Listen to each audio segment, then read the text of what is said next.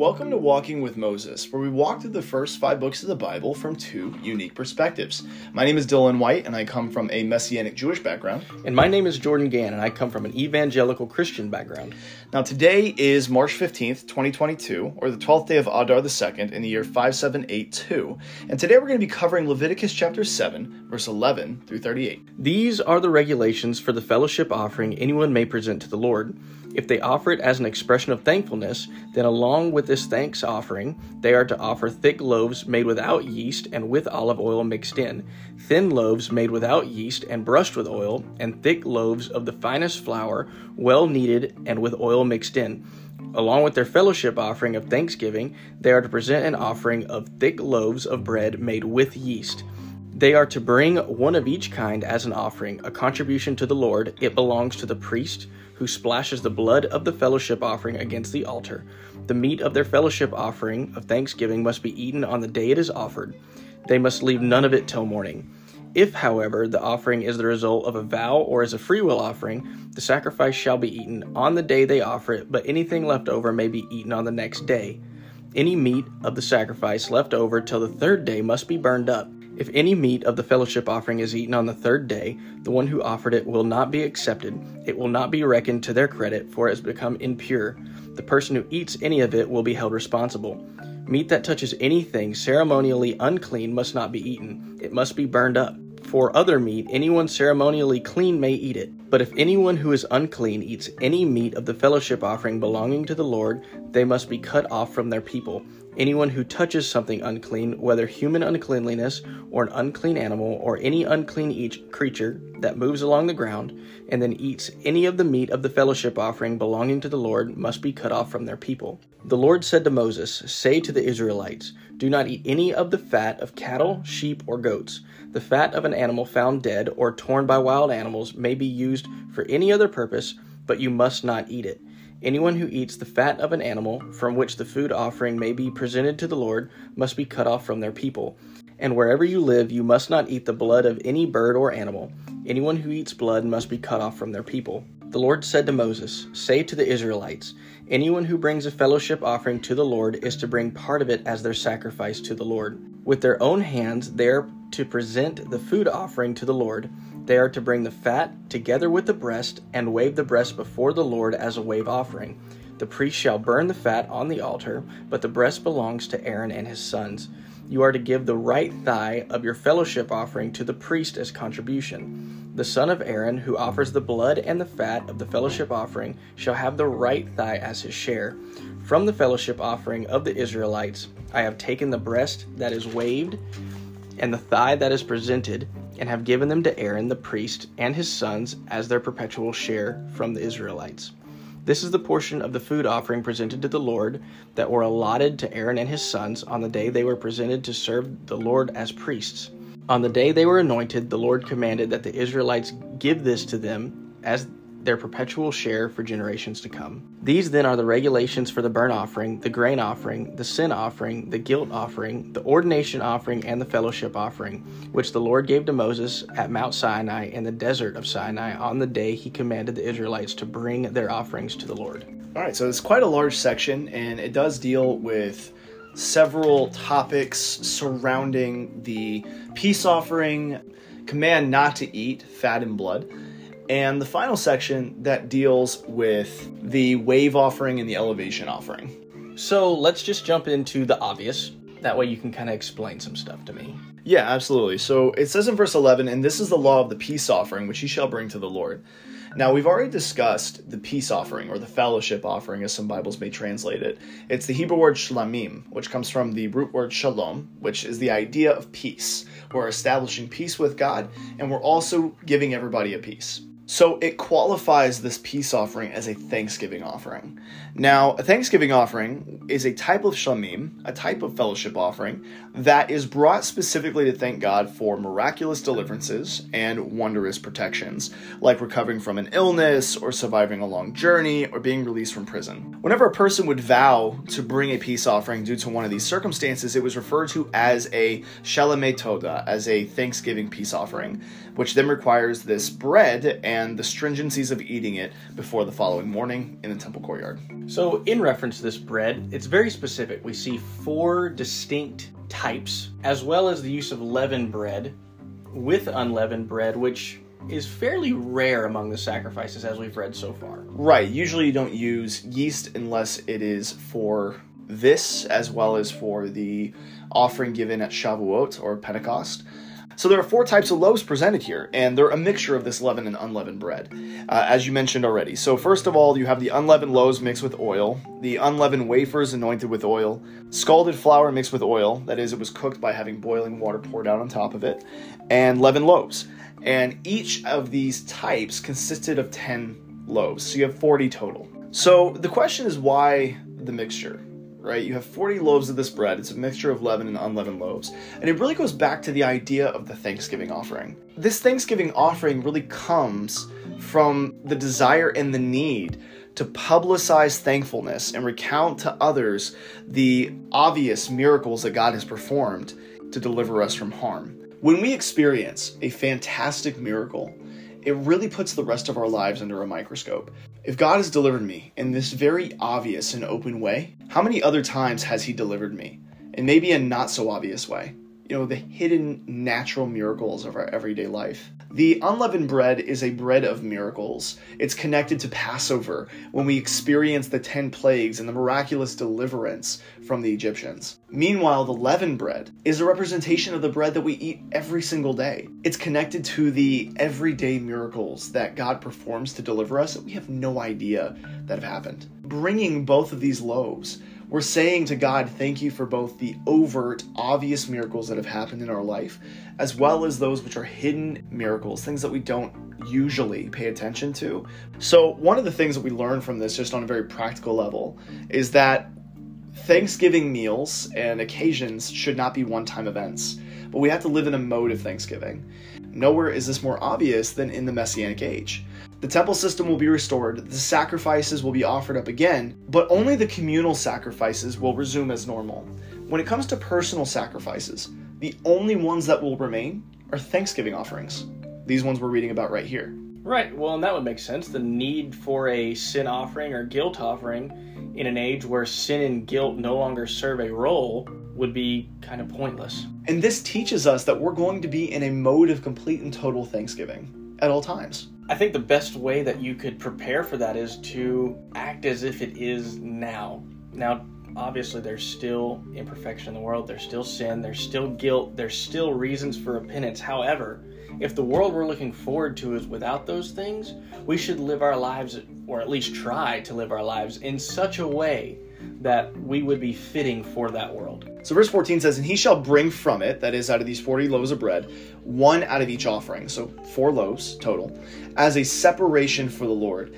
The priest who dashes the blood of the peace offering, it shall be his. Verse 15 says, and the flesh of his thanksgiving peace offering shall be eaten on the day it's offered up. He shall not leave any of it over until the morning. So 1 loaf out of each kind was separated as a teruma, as a gift for the priest who was assisting in the service. The other 36 loaves was eaten by the person who brought it, their family members, and those who were participating in this Thanksgiving meal. And because it was called a peace offering, we learn here that the same laws apply to its sacrificial portions and its service. It's to be eaten before sunrise. Okay, so verse 16 through 17, it says, but if his sacrifice is a vow or a voluntary donation, on the day he offers up his sacrifice, it may be eaten. And on the next day, whatever is left over from the flesh of the sacrifice on the 3rd day shall be burnt in fire. So verse 16 through 17 comes to give us a separate type of peace offering, one that's not being brought for Thanksgiving for a miracle, but rather as a vow or a voluntary donation. And as a result, it doesn't require any bread, and it may be eaten within 2 days.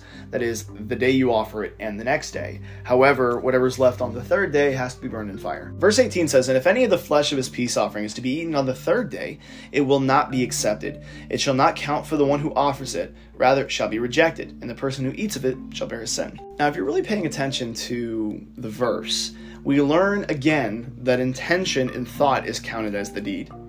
See, the verse clearly states that the sacrifice becomes invalid when he offers it if the flesh of his peace offering is to be eaten on the 3rd day. meaning that he had the animal slaughtered with the full intention of eating it outside of its prescribed time window. Even if he were to eat it within that time window after the fact, it won't be accepted. He will still bear his sin, and it's considered to be completely and totally invalid. And this is a category of invalidation known in Hebrew as pigul. Our intentions matter as well as our service before God, that if we don't go in with the proper intentions, then we invalidate our service. Yeah, I mean, if you were to rename the book of Leviticus, you could rename it the Book of Intentions. It's a guideline for the people bringing the sacrifice. It's a guideline for the priest. And it's all about doing it within a very narrow window of legality and time to keep us from having too many options to do whatever we want. Get towards what God wants and to humble us and to do it with the right heart. And for people who may not think that intention matters as much, Jesus talks about intention in Matthew chapter 5, where he says, if you look at a woman and lust after her in your heart, you've committed adultery already, right? You haven't committed the action, but you thought it, you had the intention to lust after her, and as a result of which that was counted as the deed. In the same way, if you had the intention to give charity, but yet you weren't given the opportunity, maybe you were withheld for some reason, the intention is counted as the deed. So in both ways, you can either receive the consequences for intentions or the benefits. Verse 19, it says, and the flesh that touches anything unclean shall not be eaten, it shall be burned in fire. But regarding the flesh, anyone who is clean may eat the flesh. Now, if the flesh of the holy peace offerings here, not referring to the improper intention, the pigul we've just talked about, but if this peace offering touches anything unclean, it becomes invalid and has to be burned. Those that are tahor, or those who are ritually clean, have not come into contact with sources of tumah, or impurity. They're permitted to eat it throughout the entire city of Jerusalem. Verse 20 through 21 says, a person who eats the flesh of a peace offering of the Lord, while his uncleanness is upon him, that soul shall be cut off from its people. And a person who touches anything unclean, whether uncleanness from a human or an unclean animal, that is its carcass, or any unclean carcass of an abominable creature, and then eats of the flesh of a peace offering to the Lord, that soul shall be cut off from its people. Whereas the clean person that eats an unclean or invalid sacrifice has merely committed a sin, an error, a misstep. The unclean person that eats a pure and valid peace offering is spiritually excised, karet, by the hand of heaven, destined to die young and childless. So this could apply even in a less extreme circumstance. Maybe people show up on a Sunday or show up at shul on Shabbat, on Sabbath, and yet they have no desire to connect to God. They have no desire to connect with people. They're just there to fulfill an obligation. This in and of itself is a spiritually impure person trying to engage in holy work. It's not going to be acceptable. The intention is everything. Verse 22 through 27 says, and the Lord spoke to Moses, saying, speak to the children of Israel, saying, you shall not eat any fat of an ox, a sheep, or a goat. The fat of carrion and the fat of an animal with a fatal disease or injury may be used for any work, but you shall not eat it. For anyone who eats fat of animals from which sacrifices are brought as fire offerings to the Lord, the soul who eats it shall be cut off from its people. And you shall not eat any blood in any of your dwelling places, whether from birds or from animals. And any person who eats any blood, that soul shall be cut off from its people. Summary of that: fat, don't eat it. Blood, same thing, don't eat it. That blood is life, it belongs to God. Now, you can use fat of a sacrificial potential animal for other things. Fat is very useful. It's leather tanning, lubricants, rust prohibitives. Fat in the old world was worth its weight in gold, but don't consume it because it belongs to God. So verse 23 tells us generally not to eat the fat of any of the sacrificial cattle or the herding animals, the ox, sheep, goat. You get to verse 24 and it says, don't eat the fat of the carrion and the fat of an animal with a fatal disease or injury. This is what we refer to in Hebrew as treifa. And then it goes on to say that we're also not to eat blood. It does qualify this in verse 26 by saying from birds or from animals, meaning that from anything that we offer as sacrifice to God, we're not to eat the blood. Now, the exception to this is fish and locusts. So throughout the Torah, we're told several times, don't eat blood. Matter of fact, in Deuteronomy chapter 12, verse 23, it even goes so far as to say, be strong not to eat it. Now, let me ask you, is it appetizing to think about just chugging down a gallon of cattle blood? Oh, no, not at all. Yeah, it sounds disgusting, right? But at the same time, the Torah is very adamant that we don't do it.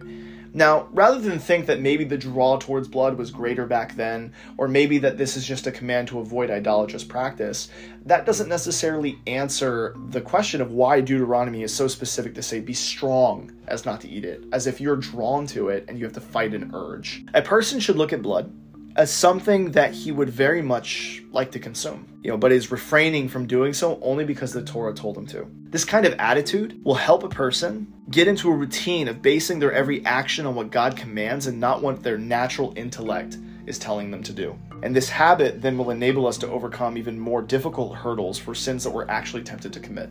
And here it says to do it in all of your dwellings. This is not bound by time. It's not bound by space. Everywhere we are, we need to make sure that we are not considering a single commandment to be insignificant, but that we strengthen ourselves to perform them so that when the actual temptations come, we can resist them. So verse 28, it says, "And the Lord spoke to Moses, saying, Speak to the children of Israel, saying, Anyone who brings his peace offering to the Lord shall bring his sacrifice to the Lord from his peace offering. His own hands shall bring the fire offerings of the Lord, the fat on the breast he shall bring it, the breast to wave it as a waving before the Lord. And the priest shall cause the fat to go up in smoke on the altar, and the breast shall belong to Aaron and his sons. And you shall give the right thigh as an elevation offering to the priest from your peace offering. Any one of the sons of Aaron who offer up the blood of the peace offering and the fat he shall give the right thigh as a portion.